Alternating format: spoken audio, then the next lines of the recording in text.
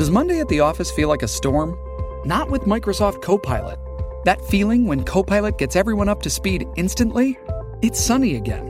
When Copilot simplifies complex data so your teams can act, that sun's shining on a beach.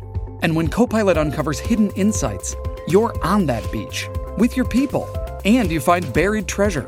That's Microsoft Copilot. Learn more at Microsoft.com/AI for all.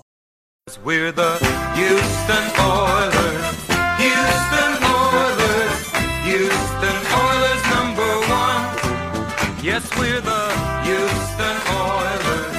Houston Oilers. Houston Oilers Hello, everyone. You're listening to Battle Red Radio. My name is Matt Weston. Tonight, I'm joined by our legal alien from across the sea, Luke. How are you doing tonight, man? Legal alien. Thank you very much. Illegal alien. There's no. Illegal. There's no such thing as a legal alien in the United States.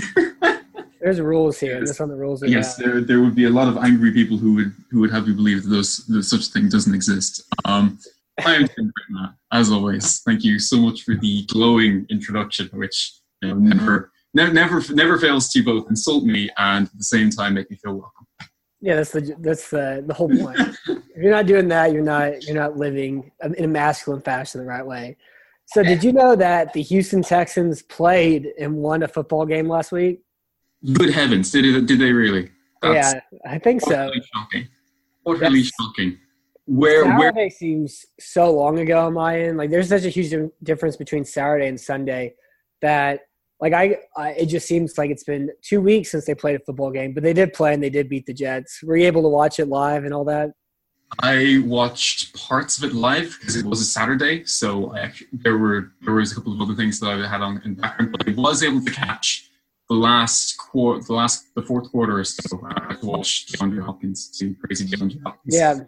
So that was immensely satisfying to watch. And not watch the slow, they jump out to an early lead and then they slowly get reeled in over time. I get to avoid all of those wonderful things and, just get to sit there during the grueling end where it's just like, oh, please, God, don't give up a touchdown on the final drive. Just don't, please, I don't want this.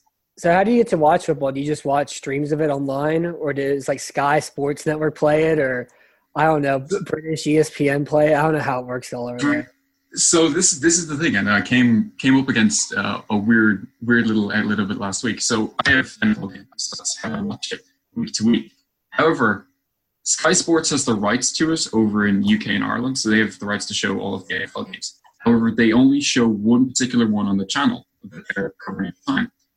That game that week is blacked out in the UK and Irish market, especially on Game Pass. So I think it was, I want to say the week of the Cleveland game, Sky Sports were showing that game, so it was blacked out on Game Pass for me, and I don't have Sky Sports because I don't pay for terrestrial. Oh, gotcha. Who the hell does that anymore? I mean, this is 2018. We have other means of watching.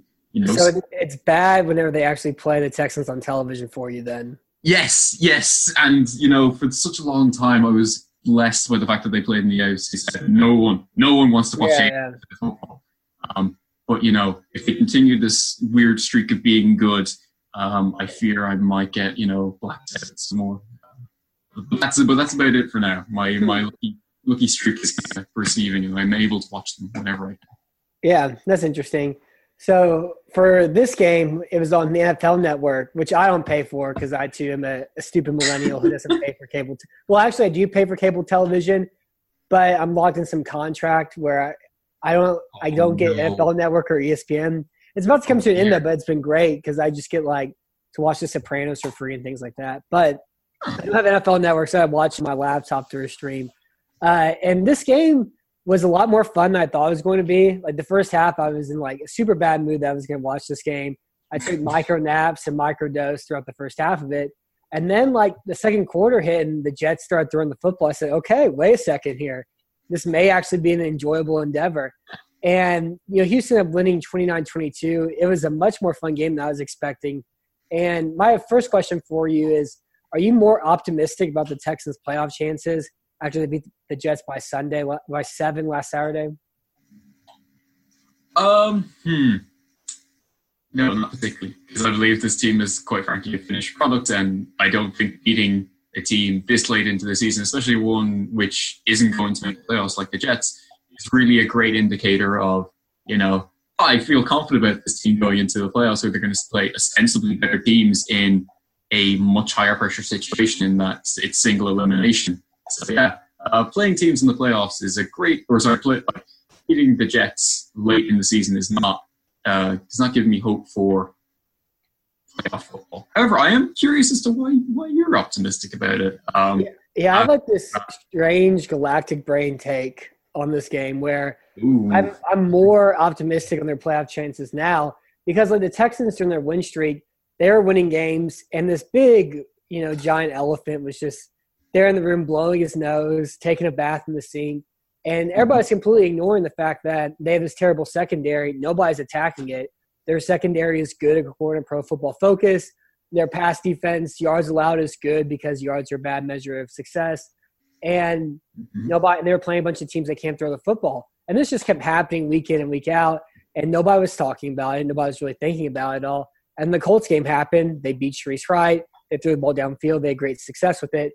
And now the Jets did it again too. And so I feel like now even the Texans coaching staff, I think, overrated their secondary. And so I think now even they've realized that, hey, the secondary is bad.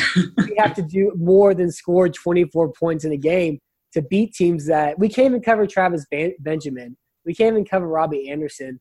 Like, how are we going to cover Mike Williams or Keenan Allen or Juju Smith-Schuster or, even John Brown, And so I think they finally realized this. They're like, okay, well, we struggle with this thing.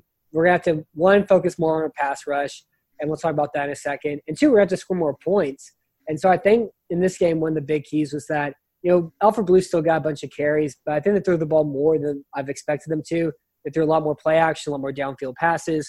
The passing game was just also better towards the end of the game as well, too. And so I think they finally realized that, one, their team isn't as good as they thought it was, which it hasn't been. And I think now they're actually understand this and can do things about it so that whenever January comes, they're not completely surprised. They're surprised now. And now I think they can actually work and do things about it instead of just like the gates of hell opening up on January 6th whenever the postseason starts. Oh, so it's like this late season humbling has inadvertently prepared them for what will ultimately come down. That's a very interesting take. Yeah, that's definitely one way to think about it. I'm interested in that. If you ascribe to that notion, you also at the same time ascribe to the notion that the Texans coaches just didn't think that this was that big a problem, even though everyone else was a lot of the numbers and a lot of indicators surrounding it would be like, yeah, this is going to become an issue later when we actually play serious passing teams and teams with more potent passing offenses. And like they were just like, nah, it's fine. Look, yeah, that's how I imagine it. Anyone else, it's grand. Don't worry about it. That's how I imagine it, actually. Like, I imagine, Jonathan Joseph, nobody's catching passes against him. Look at Sharice Wright, knocked the ball at the last second. Hey, Justin Reed's really good. We're winning. And the biggest thing is just, winning football games mask so much of everything. And there's such a difference between winning games and your performance. And in football, with the short schedule and how silly the game it is, you can be not that good of a team and win games. You can be a really good team and lose games like the Denver Broncos this year. And I think just winning games masks a lot of the problems on this team. And now they finally lost the game. They struggle against the Jets, who were even able to throw the ball against them. I think there's been kind of like an awakening. They've been baptized a little bit, just like a foot, not the whole head under the water. Yeah, it's just dip a pinky toe in and just like, ooh, that's quite cold. Yeah. No, I think that kind of speaks to a little bit about what winning as a whole is perceived to be. Yeah, winning is the end goal. Winning is very important, but again, like you said, it can cover a lot of things. It's why people oftentimes get very annoyed and very angry when people say things like, "Oh yeah, wins aren't a quarterback stat." They're not. They're like, Joe Flacco went 16-0 and had that phenomenal playoff run. He's going to get cut by the team that paid him an absurd amount of money a couple of years ago. Well, that was also 6 years ago too, or I think. Yeah, that was 6 years ago. Yeah, we're gonna die one day. That was 6 years ago. Man. But I think quarterback wins are fine, kind of like how pitching wins are fine. You have to understand that there's part of a measure to it, where you have to understand the limitation of it. Because good quarterbacks usually win more games than bad quarterbacks.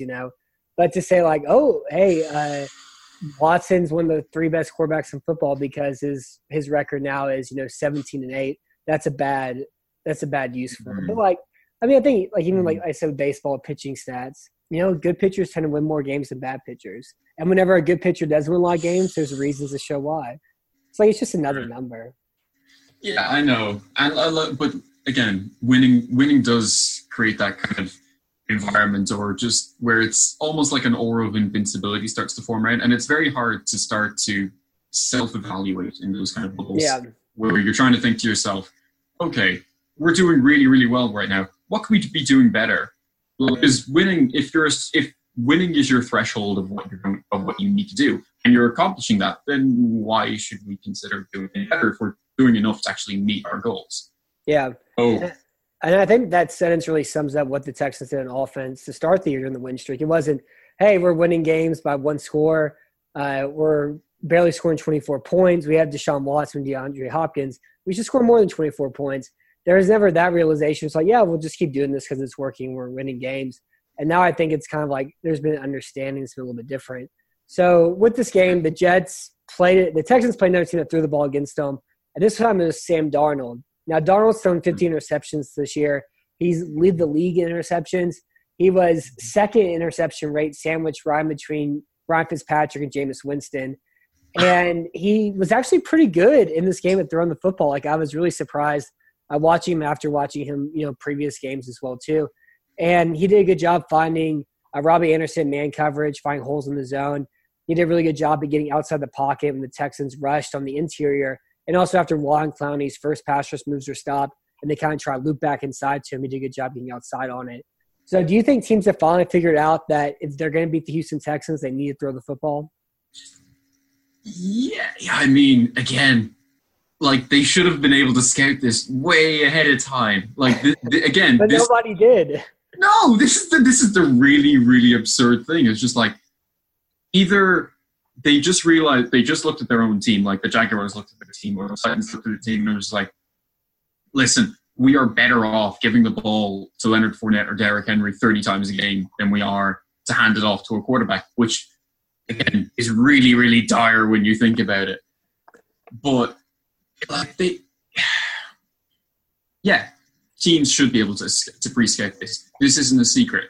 There have been, like I've covered this kind of a little bit before, and it's been, if you look back on the Texans games over the past year even, you will see, this team has struggled in the secondary. Not much has really changed, and if you been paying attention to that, it's still continued. So again, how teams haven't started to attack this sooner, I think, again, part of it lies in the context of the teams that the Texans have played, which have been, teams with Alex Smith. The worst passing offenses in football.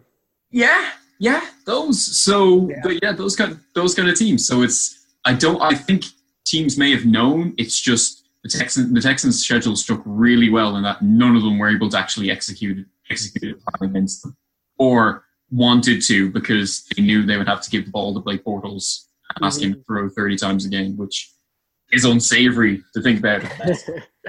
And that's a nice way to say it too. Blake Bortles throwing the football is an unsavory option. Yeah, and it was on the fact that the Texans didn't beat any good teams during their win streak. They did. Washington was overrated at the time, but they were okay. Denver's been okay this year. The bigger problem is the reason why they won so many games, though, is that those teams' strengths align exactly with the Texans' defensive strength, which is stopping the run. And so I think now, teams understand this. When the Jets are throwing the football 38 times against you, I think teams have kind of finally figured out that just don't run the ball at Houston. It's not going to go well. I think in this game, just off the top of my head, but the Jets running backs average 2.2 yards a carry, which is better than a lot of the other guys. I know that the Colts picked up 34 yards and 17 carries in their game. And so just don't run the ball with your running backs. It's not going to go well. Now, with the Texans struggling at covering the pass, what changes can they make to fix it? And also, how much of an impact will possibly adding Aaron Colvin or Kayvon Webster have compared to benching Shreve Sarai and these other guys? Precious little. I wish I could just have such a more flowing or interesting answer, but realistically, they're not going to change schemes right now. It would be a crazy thing to do just mid-season, especially this close to the playoffs at a time where you kind of need to be more cohesive more than anything else. If Romeo Crennel was to decide to just look, hey, change places, everyone's running cover 3 right now, or we're going man across the board. It would be ambitious, but it would also, I think, you'd have to go through maybe through a 2 or 3 week grace period of, we're just going to get our butts kicked because our DBs don't know how to play the coverage scheme. So that's one of the key problems. As for the actual talent manning those positions, I mean, listen, the Texans' secondary going into the season was kind of relying a lot on Kevin Johnson and Aaron Cole. If Kevin Johnson could return to some semblance of his form from his rookie year or even his second year, then the Texans actually had a viable path going forward. They had a consistent quarterback option. He was still young. They could continue to develop and build around him. So, same kind of idea for Aaron Colvin. Essentially, we take him out of what was the best pass defense in all football, where he had a great front seven and he had a fantastic alignment of DBs behind him with Jalen Ramsey and AJ Boye. Take him out of that system and hopefully he's just as good. That hasn't been the case to quite a large degree. Some of that's due to injuries. And again, this is the kind of way it's fallen in that the 2 young Texans corners in both of these scenarios have both been injury riddled. At the same time, neither of them, when they've been on the field, have shown any semblance of being good. So it's just the cycle of the team as a whole has kind of just landed on the fact that, the Texans really haven't developed or invested that much haven't got that much out of their investments into the DB position and the quarterback in particular over the past couple of years. And it's just now bearing fruit over the past 2 years. Or not really bearing fruit unless that fruit was, something that tasted like feces. But it's just that scenario right now of the Texans are just in a really bad situation, and this is kind of going to be their lot. If they can work around that, that's great. But I don't think they kind of can. I think if they're going to get undone, it's going to be by their personnel. Yeah, and this is what I have to say.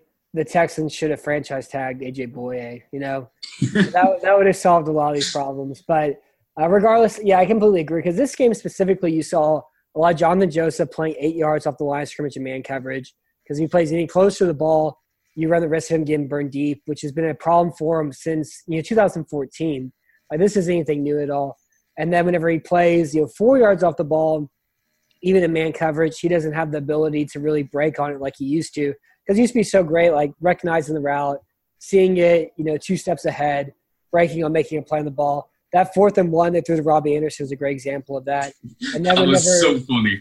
Yeah, and it was a great blitz by Anderson too. But I just couldn't believe just watching the alignment. It was 4th and 1, he's playing 5 yards off, and I'm like, dude, don't do it. He's gonna run underneath. He's just gonna do it. Yeah, you're a free release. Stop it. And he got close, too, on that play. The worst one was the 3rd and 1 where he played 8 yards off. And what are we even doing? What are we even doing here, Anderson's a fine, second wide receiver.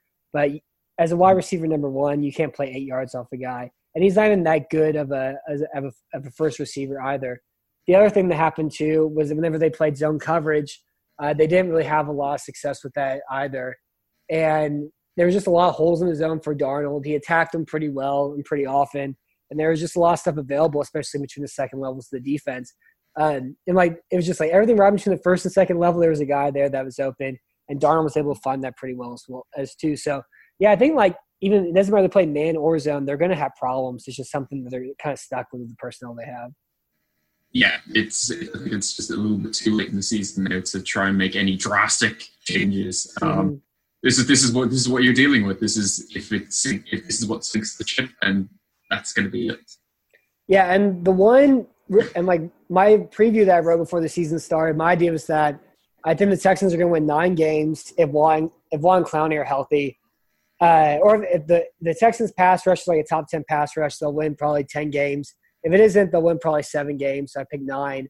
And so actually Watt and Clowney have been healthy all year long. Clowney didn't really start playing well until week 4. Watt not until week 3.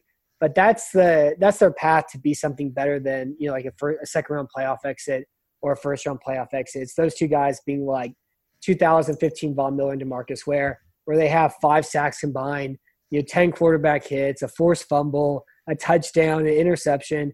And that's where they're only path to even limit a team to, 24 points, 27 points. And then the offense has to be better than that, get on the opposite end. Do you think Watt and Clowney can be that duo come January? I do. Again, what defenses are going to be, or sorry, what offenses are going to be doing against them in terms of whether they're going to add additional blockers and whether the Texans will actually want to commit additional blitzers. That kind of stuff is going to be a little bit harder to kind of what's the word I'm looking for here? To kind of get working, because Watt and Clowney do have those games where they just kind of disappear and you're not really sure, okay, like, we need these guys to be full on shot. And for me, I just, in the current schematic system, I don't trust Romeo Crennel to get them going 100% of the time. I think there'll be 3 or 4 plays that you'll see either in the I think it was the division round a couple of years ago, 2 years ago against the Patriots, where you had Clowney and Mercilus lining up over the A gap, and those kind of blitz packages and directions in which you can bring pressure. Those kind of things should be a lot more common and should be a lot more done. And to be fair, Clowney is blitzing a lot more over interior gaps now, which he should be, because that's where he's the strongest. He's not really that good out on the edge. He's not a speed rusher. He can't really dip and rip. He's more of I'm going to jump off of my right foot into your left shoulder and just barrel straight through. So faster, I'm stronger. However, putting him and Watt on the edge oftentimes just kind of limits that kind of usefulness in terms of, I can blow by you just so fast on the inside, but no, I'm going to need to maintain depth in terms of edge rushing. So I'm going to push to the outside of the pockets and try and curl in. That doesn't really play to their strengths. So if there was a different kind of scheme, or if they were being used used more consistently in a certain way, I'd say that these guys could really push the Texans defense forward or carry it to a certain degree. In its current iteration, no, I don't think that's going to be that much of an option. Yeah, and I know one of the things that BFD and I have been harping on throughout the show, throughout this year, is the lack of using Watt rushing as a 3 technique. He was really good at it whenever Wade Phillips was defensive coordinator. And throughout Romeo Crennel's time, he's pretty much been using him as a 9 technique or a 5 technique out on the edge. But this game, at the end of the game, he completely changed it up. He left Clowney against the left tackle. He put Mercilus against the right tackle. Then put Watt as the 3 technique. Texans in the game with, I think Watt had a sack, Clowney had a sack in the game, and they also both hit him at the same time to force an incompletion on 3rd down as well too. And so that should be their 4-man rush. If Christian Covington's the other defensive tackle, if it's Angelo Blackson, if it's Brandon, it doesn't matter. Who cares who's playing from that spot on the other defensive tackle position? But with Clowney, Watt, and Mercilus all in their best pass rushing positions, that's the best. I think that's the best opportunity Houston has to have a even better pass rush than what it's been. And so I really enjoyed the fact that they switched from, Watt's against the right tackle, Clowney's against the left tackle, even though the Jets are on their backup right tackle in that game.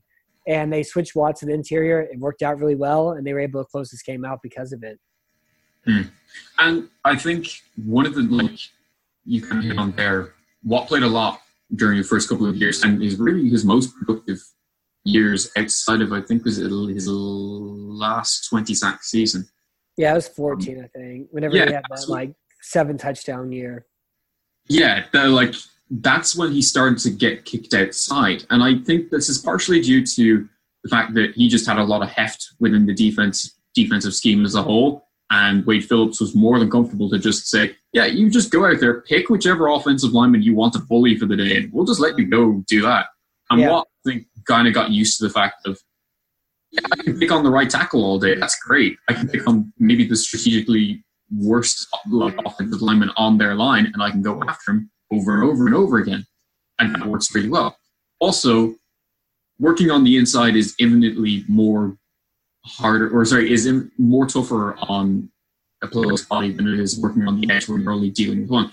Offensive defensive line as a whole is a very violent thing. Working the interior against working the exterior is a whole different kind of thing. So I think Watt's injuries as a whole and being able to protect him have kind of played into this a little bit more. I'm not saying, he doesn't want to play on the interior. He does. I think that's what we've proved. It's just whether the Texans want to embrace and just shift him back inside. I think it's the same too for Clowney. Clowney works really well on the inside. Do you want to commit so many snaps to having him on the inside? Maybe. Like, think about it like this. Who do the Texans have that are primary 5 or 7 technique rushers? Whitney Mercilus, maybe Duke Ejiofor. Who else? Who else on the roster can actually occupy? Brandon Scarlett had a 94.7 Pro Football Focus grade, so you have to toss him in there too. Yeah, I'm sure he did. But just play like the 7 and 9 techniques as a whole have been something which the Texans have just kind of neglected because in their system they haven't really valued edge rushers as a whole. Because why would they go after them? They have Watt and Clowney, and they're just perfectly fine to stick those 2 guys on the edges, get really good production out of them, and then build up the interior of their line, which is what they've done more and more of, and what they actually have more talent on the interior rather than the exterior. So Covington, Reader, Carlos Watkins, that's like three or four different guys who are all drafted to be like interior defenders, whilst Clowney and Watt just essentially just stuck on the edges and were Marcus Ware and Bob Miller. Whether or not it'll kind of depend on how that's going to look going forward. If the Texans actually do want to target another edge rusher, or they move to a 4-3 and actually bring Whitney Mercilus down to the defensive line, I believe one of them has to get kicked inside. Whether or not that'll be a consistent thing, who knows? I think one of the Texans' strengths is the fact that they move so many pieces around on the defensive line. And I think bringing Whitney Mercilus down allows you to just continue to do that because you can just line guys up at different slots. You can make the most out of that versatility and attack opposing teams' offensive line. So it's just an option which I feel gives them more versatility and gets more production and more quality out of the pieces that they've got, rather than just trying to make it like Clowney versus the left tackle, Watt against the right tackle. And like in the Colts game, one of the reasons why they lost that Colts game was that Watt provides zero pass rush against Braden Smith. Braden Smith is like one of the 7 best right tackles in football right now, and it's really weird to see how quickly that happened. Then Clowney got really close against Costanza, but there was not the box score production. And it's like Watt and Clowney have to be box score good. They can't just be football good for the Texans to actually be good football teams. I completely agree. I think what you're saying about Watt in the interior is he's having to deal with 2 guys, 3 guys at times, compared to the exterior where it's a chip every once in a while, but mainly it's one-on-one against the tackle. And with his injury history, you don't want him to get hit, by 3 guys at a time. But I do really like this pass rush package in third downs. You face 8 third downs in a game. Use that every single time. Don't even think about it otherwise. Mm-hmm. And also at the last 2 minutes of a half or the last 2 minutes of a game too, when you're purely rushing the passer, go to your dime front, your nickel front, put Watt at the 3, Clowney against the left tackle, and then Mercilus at the right tackle, and then just sub in whoever's hot at the 3 on the other side. And that's, I think, your best option to rush the passer.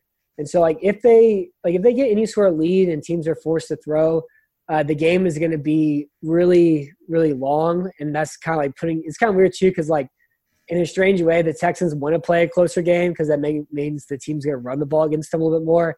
Whereas they have a lead by 10 points, then they're going to throw every time. And that's exactly what Houston doesn't want. So, but anytime it's a super obvious passing situation, I really think that's what they need to go out and do every single time. Because the only way they can stop the pass is if they get pressure. And even then, they may not be able to stop the pass, but at least there's the opportunity for it.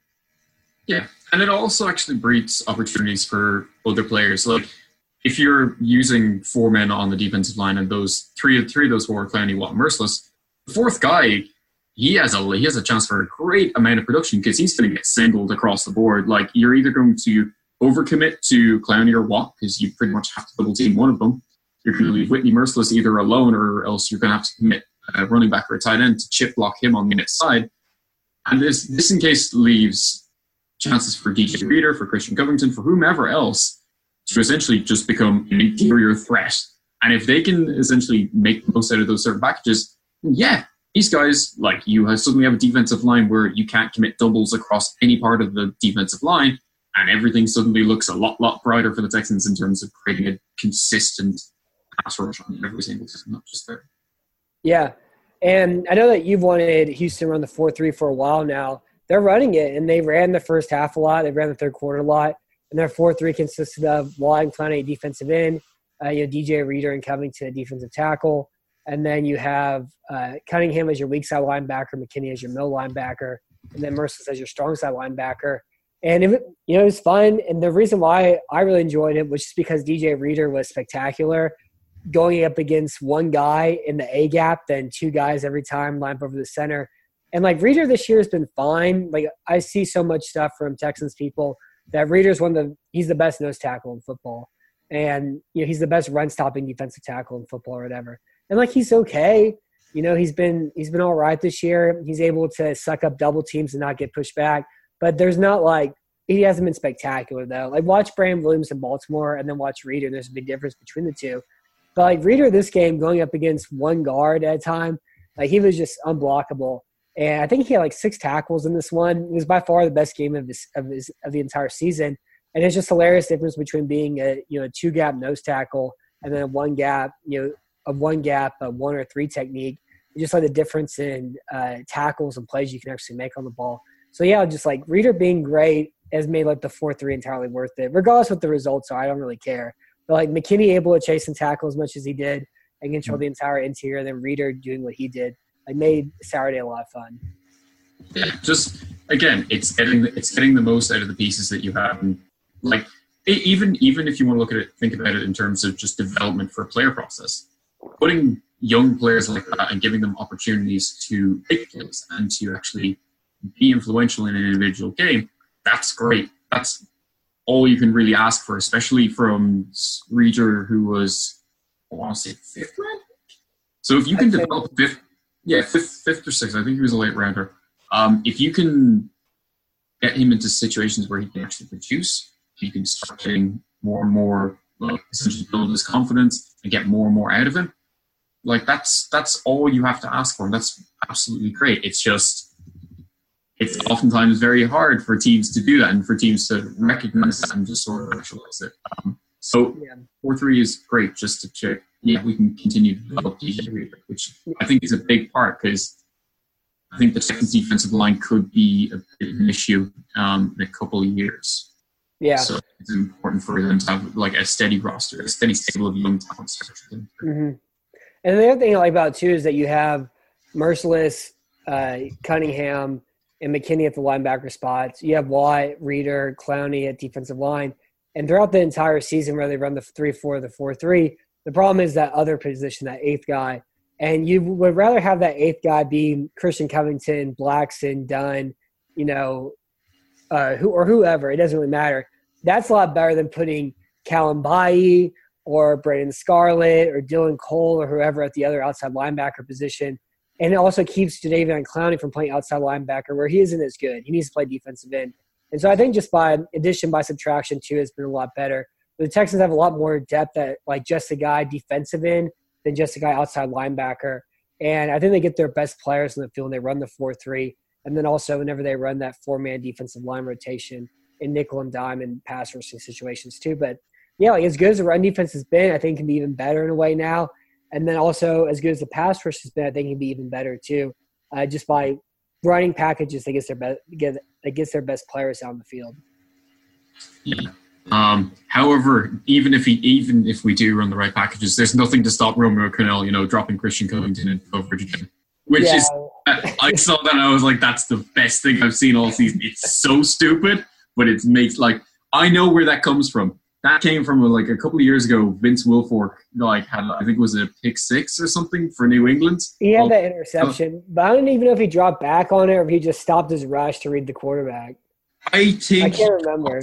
I want to say he dropped. I'm gonna look that up right now. Did Vince Wilfork drop? Yeah, it did Vince Wilfork. It was a great catch though. It was really something else. It was like watching. King Kong grab an airplane out of the air. It was just beautiful how he grabbed that. Oh, yeah. But, this is the thing. It's just, it's been done once by one guy, so therefore it could be done again by some other guy. So, no, I'm not sure if you want to, create that,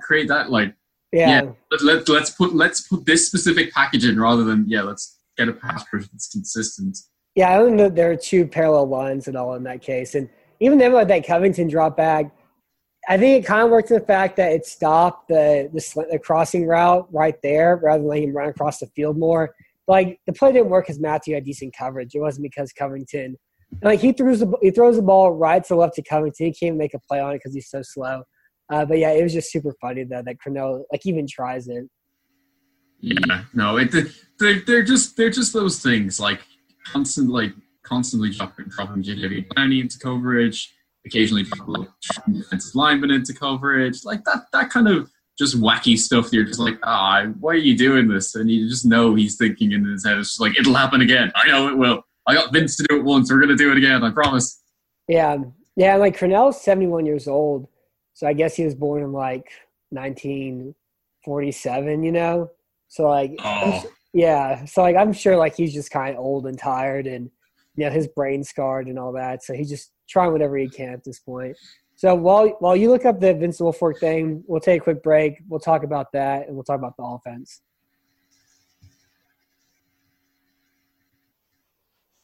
And we're back.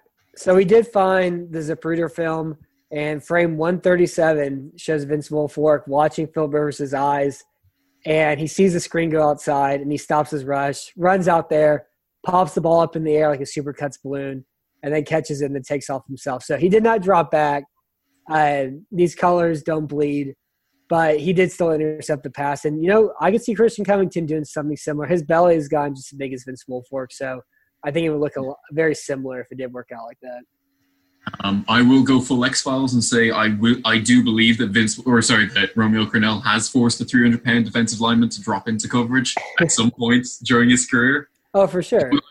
Yeah, it has to have happened. Christian Covington can't be the first. So if any of you out there are into really dumb expeditions into NFL game footage, if you can find another example of that, please send it to us. We will more than happily giggle along to it and just be like, why is this a thing? But also, you know, reveling in the fact that it is a thing. Yeah. And I bet I could probably even go back to watch – I'd probably pick a Rams Texans game and see at least one example of Christian Covington dropping back or Angelo Blackson dropping back in coverage.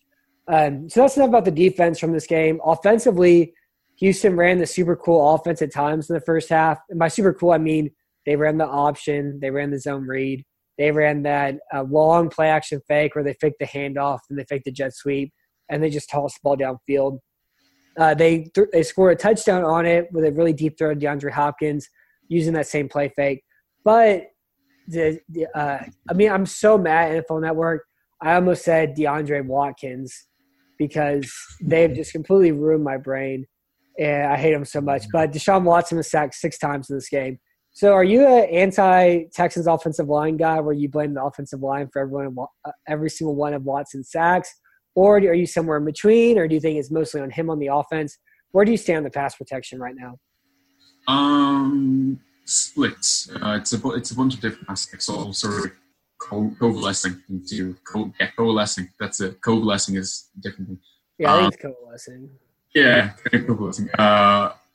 I think it's a bunch of different factors. Yeah, the Texans offensive line has on any given day just a random selection of Senio Kelemete is not going to be able to block today, so you're going to have to work around that.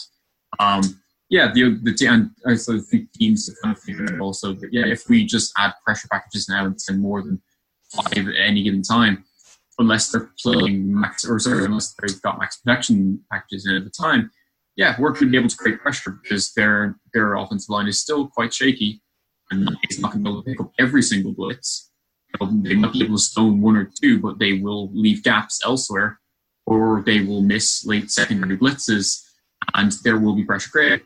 Alongside of all this, Watson has kind of struggled getting some of the short reads. Now, this kind of changed between the first and the second half, in that the first half, they were looking for developing a lot more longer passes, a lot more play action, a lot more play fakes. And in the second half, it very much went an air raid. Okay, we're just going to put 4 or 5 guys out wide, including the obligatory, let's just put one of our running backs out as the X receiver on the outside for no good reason. Because they never throw to him. They just put it's either Lamar Miller or it's Tyler Irvin or it's whoever else. It's one of the stupidest things in the world about the Texans offense that I hate so much. But what that did is essentially spread the offense about, created simple scenarios where all you have to do is just read, pick, throw. 2-3 seconds, 3-step drops. Stuff like that creates a lot more easier throws for Watson, creates a lot less time for him to actually to read the defense, to understand, okay, I can't actually throw it there. Like there was an example, I think it was on the second offensive drive for the Texans in the game, and they got down to the red zone, and they took a sack due to the fact that I think it was Hopkins was in the slot, and they were playing his own coverage, and Hopkins gets free release off the line. The nickel corner who's covering him passes him off in coverage, but before Hopkins can actually get free over the middle, the safety on the opposite side of the field starts to track down immediately. Watson, initially, he pump fakes this because I do think he sees Hopkins breaking free, and then he sees the safety and is like, oh no, let's not do that. So he has to hold it for a second longer, and that's the second that the defense kicks to. Yeah, and I think that sack too, that was the one where Zach Fulton got bull rushed 6 yards back, and then Watson takes a step back, and when he does so, Henry Anderson has a chance to get off of Davenport's block, takes him down. Davenport gets credit for the sack, but he has good pass protection in that play. But I believe that was that second sack that they allowed on that one, where Hopkins was able to break free pretty quickly. Mm-hmm. And that's kind of a little bit of a microcosm. Watson has to hold the ball a lot longer in certain situations. He has to make a lot more field reads or more quick reads.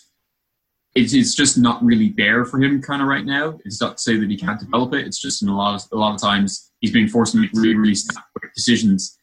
And against blitz and pressure, sometimes that's not really conducive to a good environment. Because I think this season Watson's been played a lot more conservative. Like he's not been just. I think there's a really interesting contrast between what he played when he broke onto the scene last year and the way he's played this season. I think that's kind of due to the fact that he's playing a full, elongated version of the season. Teams have actually been able to scout him, been able to actually understand, okay, this is what his tendencies are, this is where we can attack him. Like last season, he was just slinging the ball all over the place and creating just this ridiculous offense. At the same time, he was throwing interceptions and he was making one or two really dumb mistakes this game. Mm-hmm. And a lot of them were taking advantage of too that year. Exactly. In certain cases they were, in certain cases they weren't.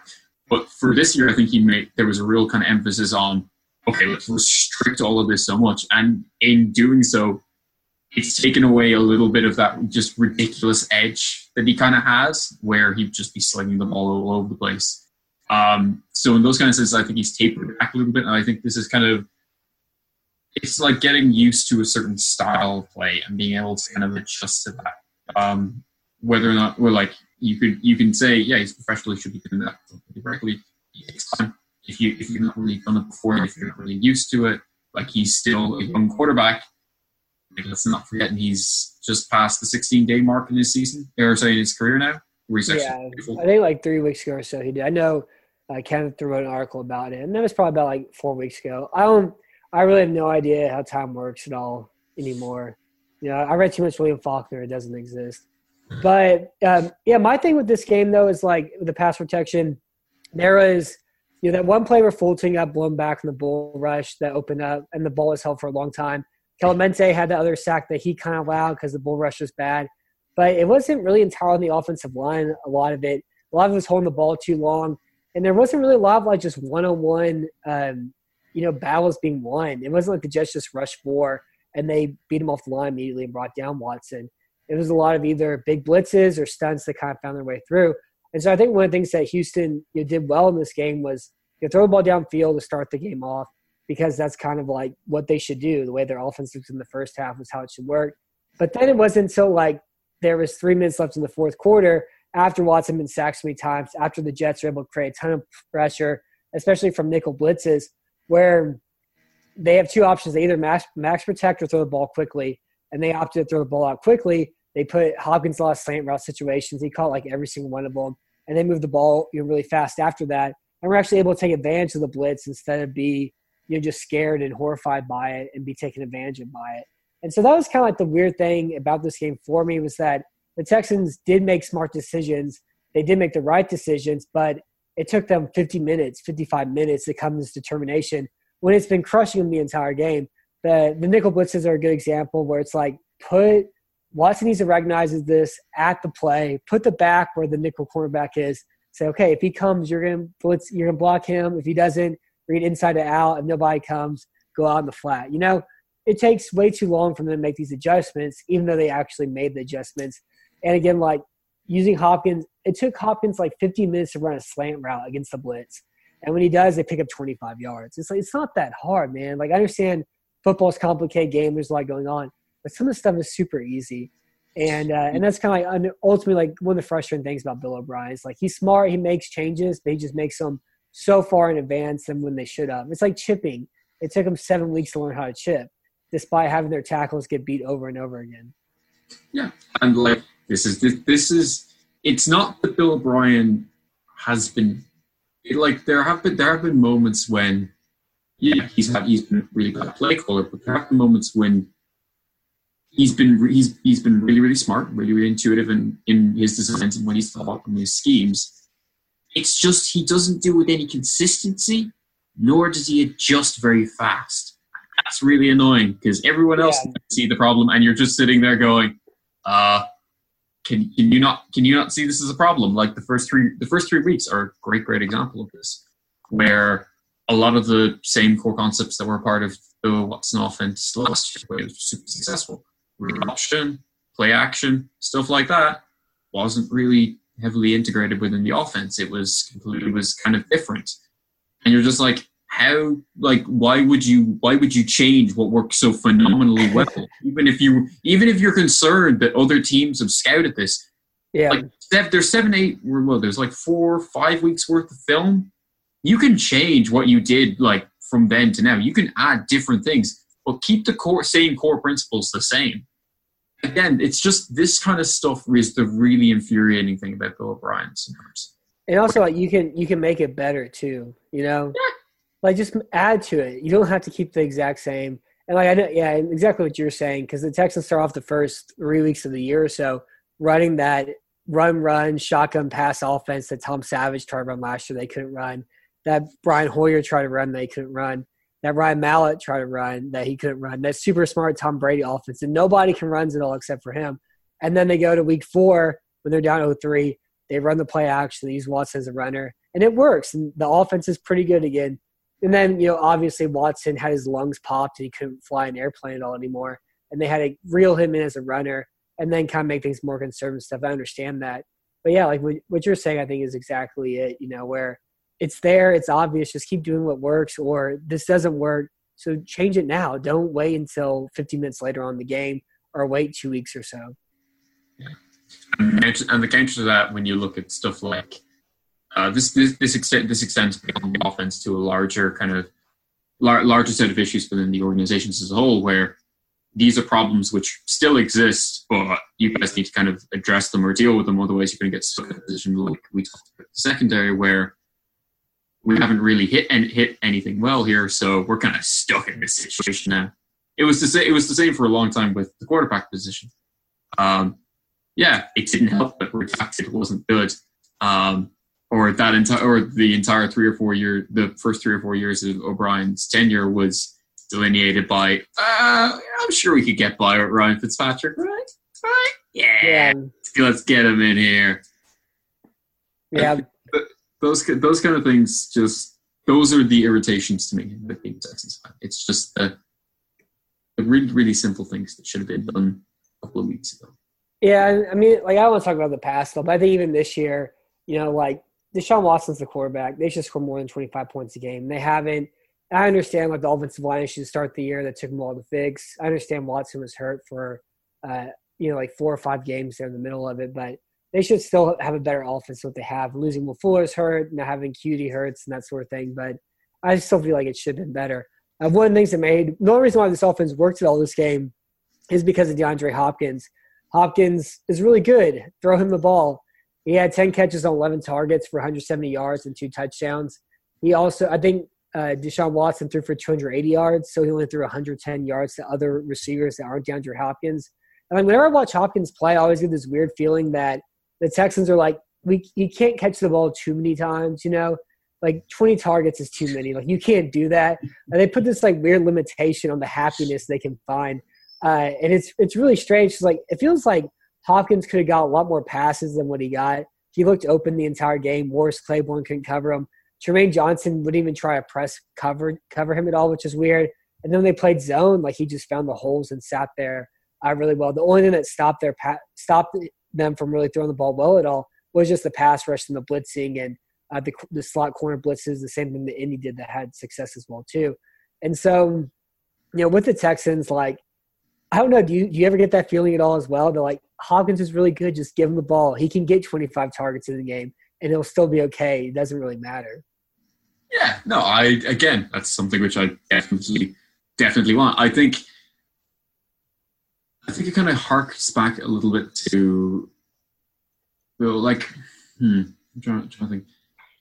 Like, Bill O'Brien has usually had offensive sets which have had included 5 or 6 different receivers, and there's rarely been 1 or 2 which have beaten a huge amount of targets. Yeah, Wes Welker and Randy Moss, but even they were existing in the same system, so they kind of had to share the load. In this system, yeah, it should all go to DeAndre, like every single little bit of it, especially considering what the Texans have now, which is they don't have Will Fuller, they don't have Kiki Kuti. Demaryius Thomas is still fine. It's like there's I would want to do a little bit more looking into Demaryius Thomas. I mean, I said a couple of weeks ago in our listener that when the Texans acquired Demaryius Thomas, I didn't think he'd have more than 4 targets in the season. Now, I said that with the assumption that Kiki Kuti would still be playing, because whenever he plays, he eats up all the he eats up a big amount of targets. Like, go back and look at the couple of games that Kuti and Fuller played together when they were both active. Kuti out-targeted Fuller had the same amount of targets as him in a couple of those games. Like, it was really interesting to watch, and like it'll be something to kind of figure out, try and whereabouts the offensive focus is going forward. The second receiver kind of just gets Nate Washington and just, you know, run deep. Yeah, just run deep, dude. That's all you got to do. Just go. I'm still mad too that he told Andre Johnson he would only have 40 targets in this offense and then signed Nate Washington instead. Yeah, I understand Johnson wasn't good for the Colts that year and he was old and whatever. You still don't tell him that, and like you can still even then like don't tell him that. And 40 targets of Andre Johnson is better than 40 targets of Nate Washington. Oh, hell yeah. I forgot how mad I am about that. It's still there. Hey, I've got breaking news, guys. Yeah, let's hear it. It's BFB. I got breaking news. I won the BRB Fantasy Football League. Oh, Back to your regularly scheduled program. Woo! I hate him so much. I do too. We're not going to talk about it. We're just getting more of that. Yeah. Hey, there's no politics at all on Red Blog. No politics. No. Hey, no politics. No, we're gonna leave that in the dark. Along with pretty much anything that the BFB says. Yes, going back to the topic at hand. Yes, the Texans should be feeding more to Hopkins. The ways in which they are going to be able to do that, that's going to differ. I do think putting him in the slot kind of helps in terms of getting off of bracketing and total coverage and stuff like that. Whether or not the Texans are going to want to commit to putting Hopkins in the slot full time, especially when Kuti comes back, that's a different scenario. And I think kind of it plays back into what I was talking about earlier with Watson being a little bit more cautious.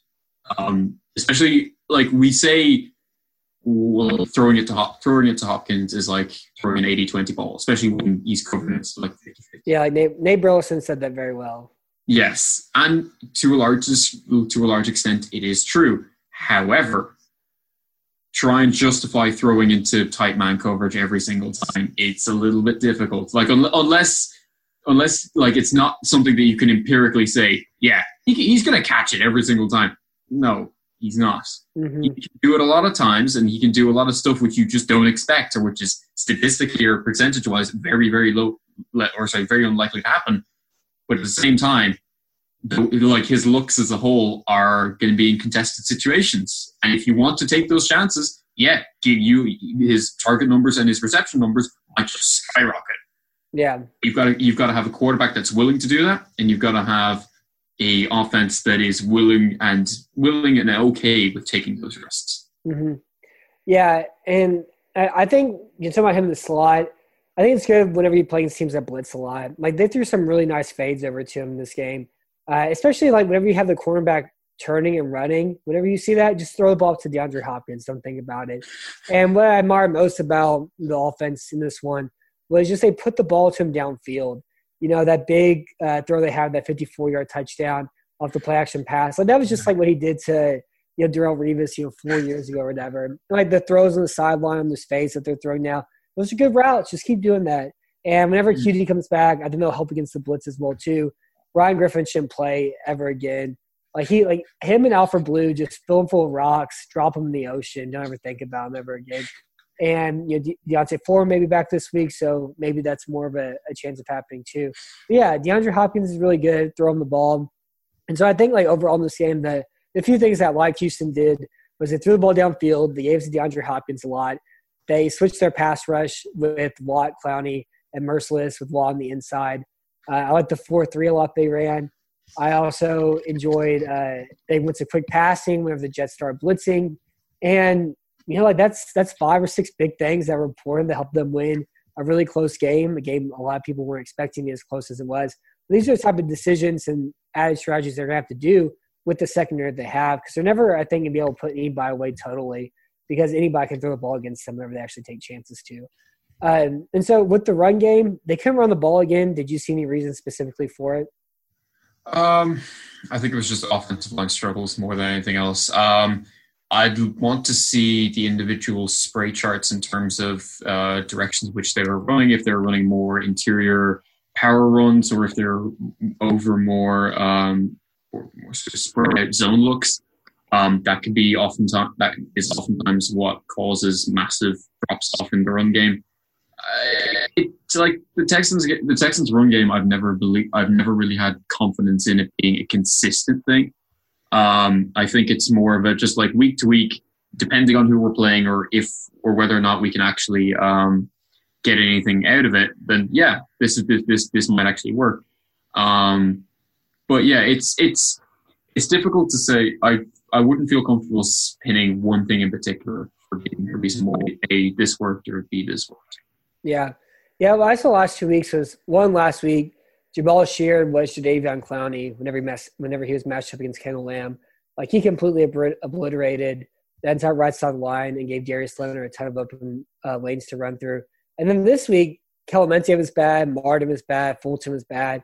And look like they ran a lot outside zone, but they just couldn't reach the 3 technique at all. And so constantly they were in the backfield. And I saw a lot of outside zone this game, but Blue just didn't have anywhere to cut the ball back out at all. He was constantly just running, 2 yards. He's 1 yard in the backfield, and there's a guy in front of his face. And so losing Lamar Miller hurts. Alfred Blue's not good at playing football, but the offensive line was the main reason for the run block, was for the terrible run game. It wasn't entirely on Alfred Blue. Like, we're so easy to say and pin it all on him. And often it's true that it is him, but this was one of those cases where it was entirely him. Yeah, it's the unfortunate nature of when you're running back, when you're giving 1 second, just check the carry numbers. He only had 9 carries this week. Yeah, that's when you're giving. Oh my, sorry, I'm just looking at the numbers and reminding myself that he had 9 carries for 6 yards, with his longest being 5. So he had 8 carries where he either made no yardage or lost yardage. So that is absolutely phenomenal. That is. I feel like the Texans are 32nd rush offense DVOA after this game now. That's even better than that Cleveland Brown games from a couple of years ago where they rushed Alfred Blue like 32 times in one game. I remember that game. And he had like 75 yards rushing. That was the game where Watt caught that touchdown pass.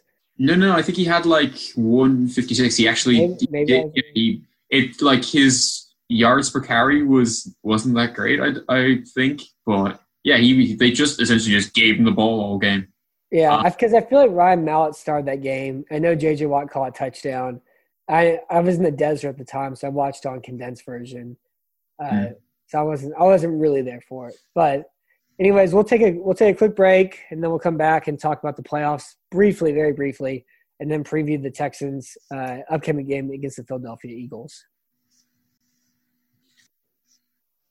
And we're back. So as of right now, the Houston Texans are the number 2 seed in the upcoming 2018 NFL playoffs because the New England Patriots lost the Pittsburgh Steelers, something that hasn't happened in their last 5 tries against them.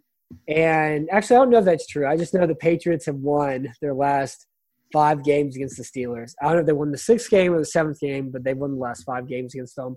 The Chiefs lost as well, but that matters more about the Chargers and the NFC West because they do have a game on the Texans, but the Texans could potentially even catch them as well too. And so with that, with the Texans as the 2 seed, they play the Philadelphia Eagles this Sunday. They play the Jacksonville Jaguars next Sunday. Don't say anything about it. This is my only advice to everybody. Don't celebrate it. Don't enjoy it. Don't, masquerade in it. Don't run around revelry in it because this is the Houston Texans. They don't get the number 2 seed in the playoffs. I remember 2012. I remember them losing to the Minnesota Vikings in just a meaningless, terrible game in Week 16. Like, nothing happens for sure until it happens with this team. So don't go around being so excited yet. Wait until it happens, and then when it happens, then you can enjoy it. Another example was last year whenever the Astros won the championship. And everybody, all the Houston people said, we're about to enter a glory age of Houston sports. We're about to be a title town, this and that. Then Deshaun Watson tears his ACL the following day. Then Chris Paul gets injured in the playoffs after being 3-2 or 2-1 on the Golden State Warriors. I can't remember anymore. It was something like that. 3-2 or 2-1. They lost the last 2 games and got knocked out of the postseason. So don't do it. Just wait until it happens for sure, and then we can be excited about this bye and only having to win 1 game to get to an AFC title game and go farther than any Houston Texan ever has gone before. Yeah. I like that. I think that you could make that into a really catchy slogan of just like optimism. Just don't. Yeah, don't ever. It's not optimism. It's don't have like expectations. Never have expectations on anything. Just like do your best. Try to enjoy things, and if it's good, it's good. If it's bad, at least you didn't think it was gonna be good, and you won't be let down at all ever. Or I'll remember that next time you reject me hitting you in the face with a frying pan. That works. Expectations of it's gonna hurt. Don't know. Yeah. I don't know. I could probably word that in some way, but I'm not feeling it right now. But the Texans are playing the Philadelphia Eagles on Sunday, and Nick Foles is starting at quarterback. And we're not going to do this again. Like, this can't happen. Oh, why can't we? Why can't we? There's no way. There's no way. You listen. You can't deny that. I personally think, because I'm trying to remember what the circumstances for why Wentz went down. I think there was a report along the lines that the team doctors had failed to inform Wentz that he actually had a fracture in his back. Yeah. And I want to think that they strategically kept it till this point of the season, where they're just like, listen, Carson's never done this before. We trust him. We trust him like for the previous 14 games. Nick's done this before.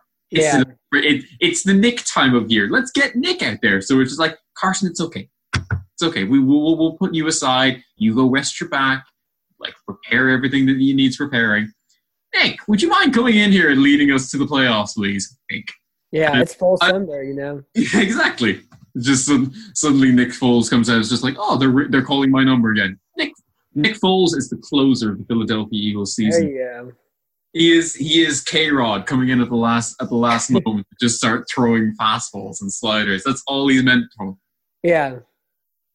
The Nick Foles thing was cool last year. He only played 2 good games in the entire run as well too. Like, he was bad against the Falcons. He was bad against – they did not play the Rams, but he was bad against the Falcons. He was good against the Vikings. He was great against the Patriots. And, he did just enough, But I can't see – it'd be like Joe Flacco doing it again. He didn't do it. I can't see Foles doing it again. I'm not expecting it. But I don't know. If it happens, it's really going to make me question everything I think about reality, for sure. Really? What? You're saying a single You're saying a single elimination setting in which a player only has to play 2 to 3 really good games or even just competent games. Just two. He only played 2 good games last year, and he won. Yeah, you don't think that could happen again? I mean, I think so, but it's just like for him to win another Super Bowl, I'll probably have to like just leave forever. Like, none of this is real. I'm just I'm like, again, I don't think that's going to happen. I'm kind of joking here, but I am just from pointing to highlight. It's just like, yeah, the playoffs is not a good indicator of who is the best team. Like the 16 games prior to what we've got now are a good indicator because that's, a larger sample size playing against multiple different teams. Yeah, it just if Nick Foles gets hot, you're all screwed, guys. This is like that's the end of it. Everyone shuts up shop. Saints 11. What, you're going to finish the season 14-2? Screw you! Here comes Nick Foles. Yeah, and here comes the offensive downturn you least expected it. And this also happened in our fantasy football league this year with BFD too. I was number 1 seed. I had the best team all year long. He just got hot at the right time. Nick Foles did. Yeah. My team does a fantastic job of doing that. And, I bank on Tampa Bay quarterbacks because any better alternative. Yeah. So this week the Texans are playing the Eagles. They're playing at 12 o'clock. Are you worried about the Eagles right now? Are you worried about Nick Foles? And do you think the Philadelphia Eagles are going to throw the ball against the Houston Texans? Because that's really all that matters for this to be a close game or not. We're back to ye old Matt Weston's flow chart of, is this team going to be the Texans? Do they run the ball? Yes. No. Yeah. It's been pretty simple this year. Yeah. I actually don't think the Eagles are going to run that ball that much. And I don't think they really can do so effectively because, quite frankly, they've lost a whole lot of talent. They've lost Jay. They lost his replacement, Corey Clement. So they're relying on Wendell Smallwood to generate a lot of – Their offensive line hasn't been that good this year either. Even Lane Johnson hasn't been that good this year. And even if those going to have an off drop, then yeah, it's not really looking good. What's really going to matter is how the Texans defense copes with their screen game and their extension of the ground game towards the outside, especially with screen passes like Golden Tate or like short stuff to Nelson Aguilar or any of the plethora of receivers which they may look to do so. If they can get that kind of stuff generating and create short, simple throws for Foles, which they very well might because, Texans play 3 to 5 yards off. Yeah. That's a likely thing which might happen. I am kind of scared because Foles can throw the ball. And I do think the strengths of the Eagles receiving cores kind of match up well with the weaknesses of the Texans defense as a whole. I think we're going to have another interesting case of can the Texans cover a tight end, like a really good one? Because Zach Ertz is that, and Dallas Goedert is working his way towards being that also. But Ertz in particular, especially against the cover 4 that the Texans run, in which they have safeties that crash heavily on like 2 wide receiver sets, so they have the safeties essentially come down out of their middle zones and bracket the receivers and undercut it, essentially vacating the middle of the defense. I could very much see the Eagles starting to push Zach Ertz and Dallas Goedert straight down the seams and forcing essentially the safeties to stick into the middle of the field because, giving Zach Ertz free running room is not a good idea. And this essentially places the corners of, you're going to be on an island alone. You've got to play 5 mans off and just protect against the deep. So that's going to essentially create free open routes underneath all day. That's kind of what I'm concerned about more than anything else. However, I am optimistic in a certain sense because the Eagles secondary is really struggling with... Yeah, they got one good player. And Malcolm Jenkins is the only good player, and the rest of it's just terrible. Well, the rest are injured, which is terrible. But in a manner of speaking, but they have really, really struggled with health in the quarterback position. So, there's a great possibility for the Texans to actually put a decent amount of points here. And the big question is going to be how does their offensive line interact with the Eagles' front 4, which is really, really good. Fletcher Cox kicks an unholy amount of posterior. Brandon Graham is really, really good and really underrated. He's like Gerald McCoy, but, for edge players. Timmy Jernigan and Derek Barnett, who I believe are the other 2 players that play on that line.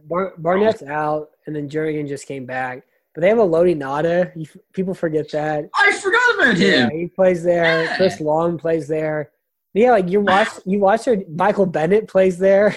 And so, you watch their defense, and you're like, how are they bad? They have that guy. They have that guy too. They have that guy, and yet like their defense, I think was 20th in DVOA last time I checked too. So I don't know, but yeah, I think that's kind of the key there is if Watson can throw the ball downfield, which I think he should be able to. I think it's be like him and Foles in some weird quarterback matchup, and then it's just going to be kind of can the Texans actually block the Eagles front four?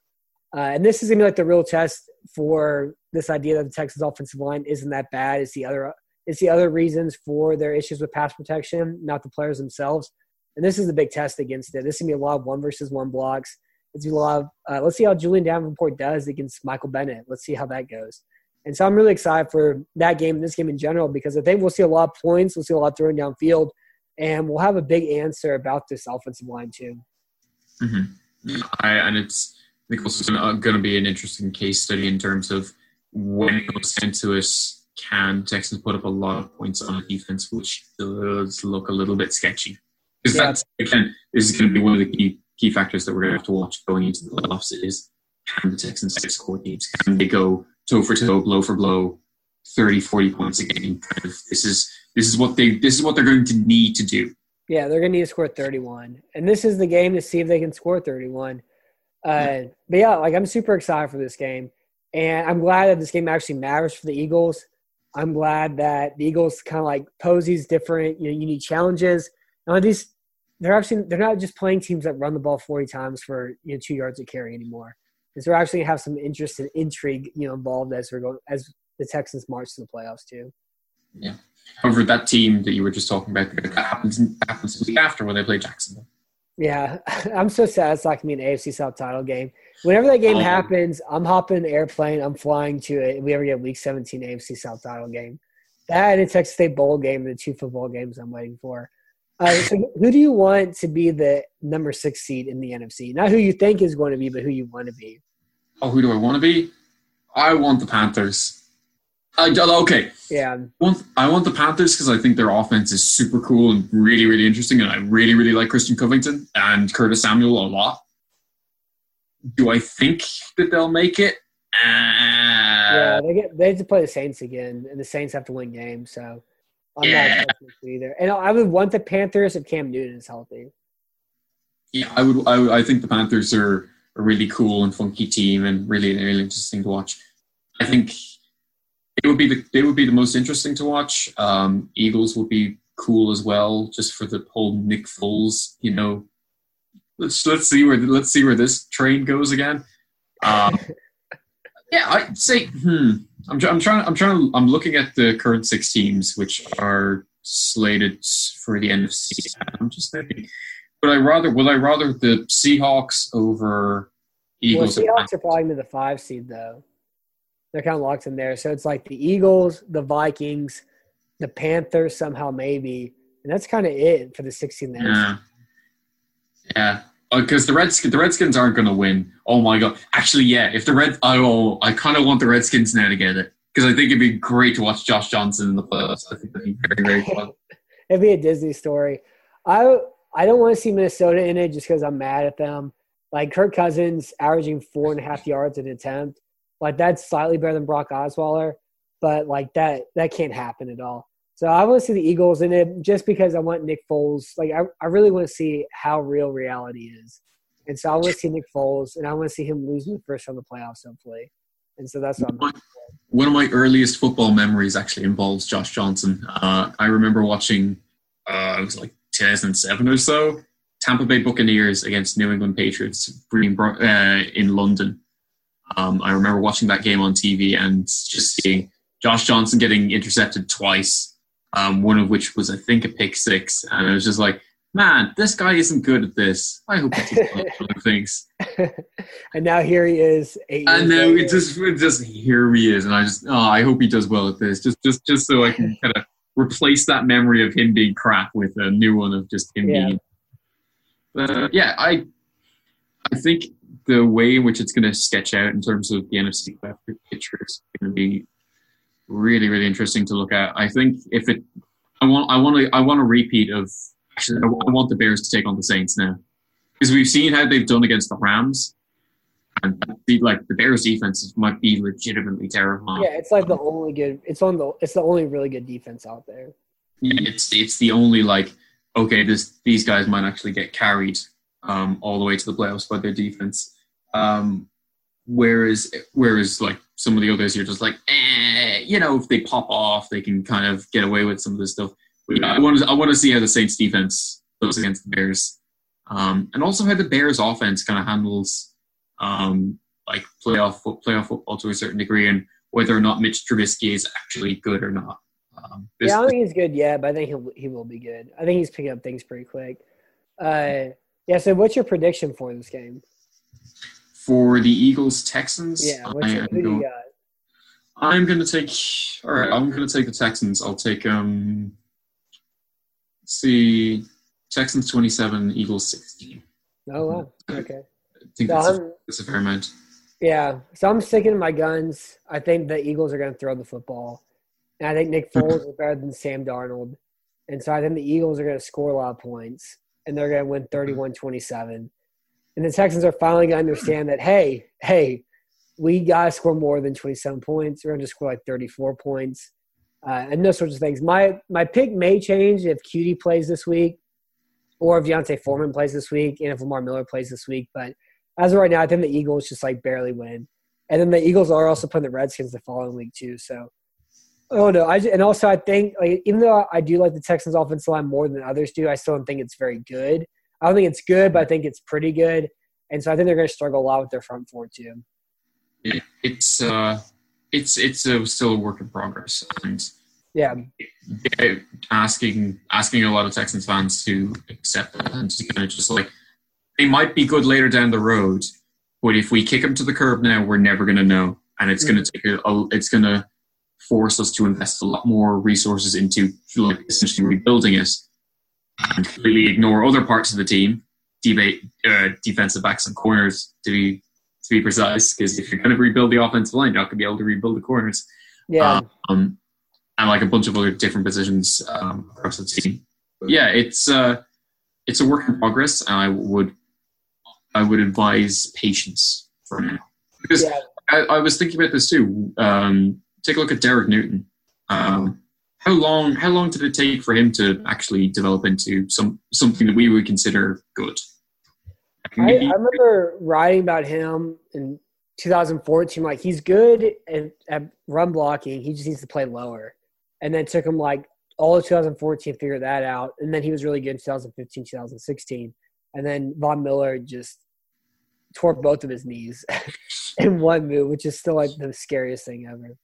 Yeah, but the taper on from that is that he was drafted in 2013. It took him 2-3 seasons or so for him to fully actualize what he was. So give it time. Julian Davenport is making steps. He is making progress. Martinez ranking. And Davenport's better than Newton was too, just because he actually pass blocked and he can one-on-one block. I still like to see Rankin at right tackle a bit also. But yeah, I do agree that cornerback is more important than offensive line for this team. Yeah, one over the other. So just let's give more patience, give more snaps to some of the younger offensive linemen.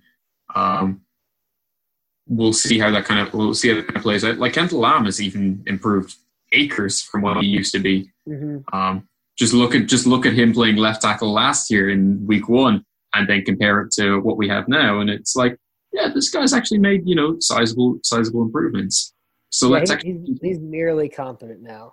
Oh, he's not quite, and he's falls in between the two. But yeah, he's been a lot better than I would have ever assumed he was ever going to be. Exactly, and merely competence can oftentimes get you by, especially when you don't want to pay 5 or 6. You don't want to pay 2 or 3 or 4 offensive linemen massive contracts or second contracts even. Having a guy like that who can just keep tickering over can actually create a lot of flexibility all around the team as a whole. So yeah, that would kind of be one of the things which I would just ask people to just be a little bit softer. Yeah, I agree with that. And as BFD and I've done this show this year too. That's one of the things he said. Also, been I was mad. I hurt my feelings watching Davenport give up sacks and stuff. I was like, well, these are all new guys. Just give some time. It's been better. As that's happened, which is a 1975 song too. And then also Yeah, I don't know. I don't have anything else to say anymore. But anyways, thank you for listening to Bell Red Radio. Thank you for being on tonight, Luke. We'll be back. I'll be doing the Week 15 preview. I guess today's Tuesday, so Thursday night, which will be available Thursday night, Friday morning. And then we'll be back on next Tuesday, talk solely about the Houston Texans and the Texans playing Nick Foles this Sunday. So anyways, thank you for being on tonight, Luke. Thank you for listening to Bell Red Radio. And my name is Matt Weston.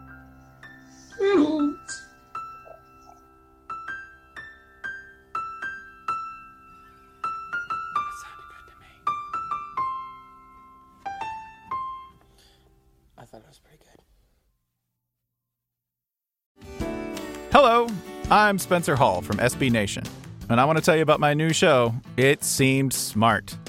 It Seemed Smart is a show about people doing things that, for some reason or another, seem smart at the time. Those things might include doing a little cocaine and driving a bike up a mountain. Or, I don't know, maybe racing 100 miles per hour across the country in the middle of the night with no one's permission. Or even stealing a bat from an umpire's room in a Major League Baseball park. Check it out, and if you like it, tell a friend. I'm Spencer Hall. Don't do anything smart.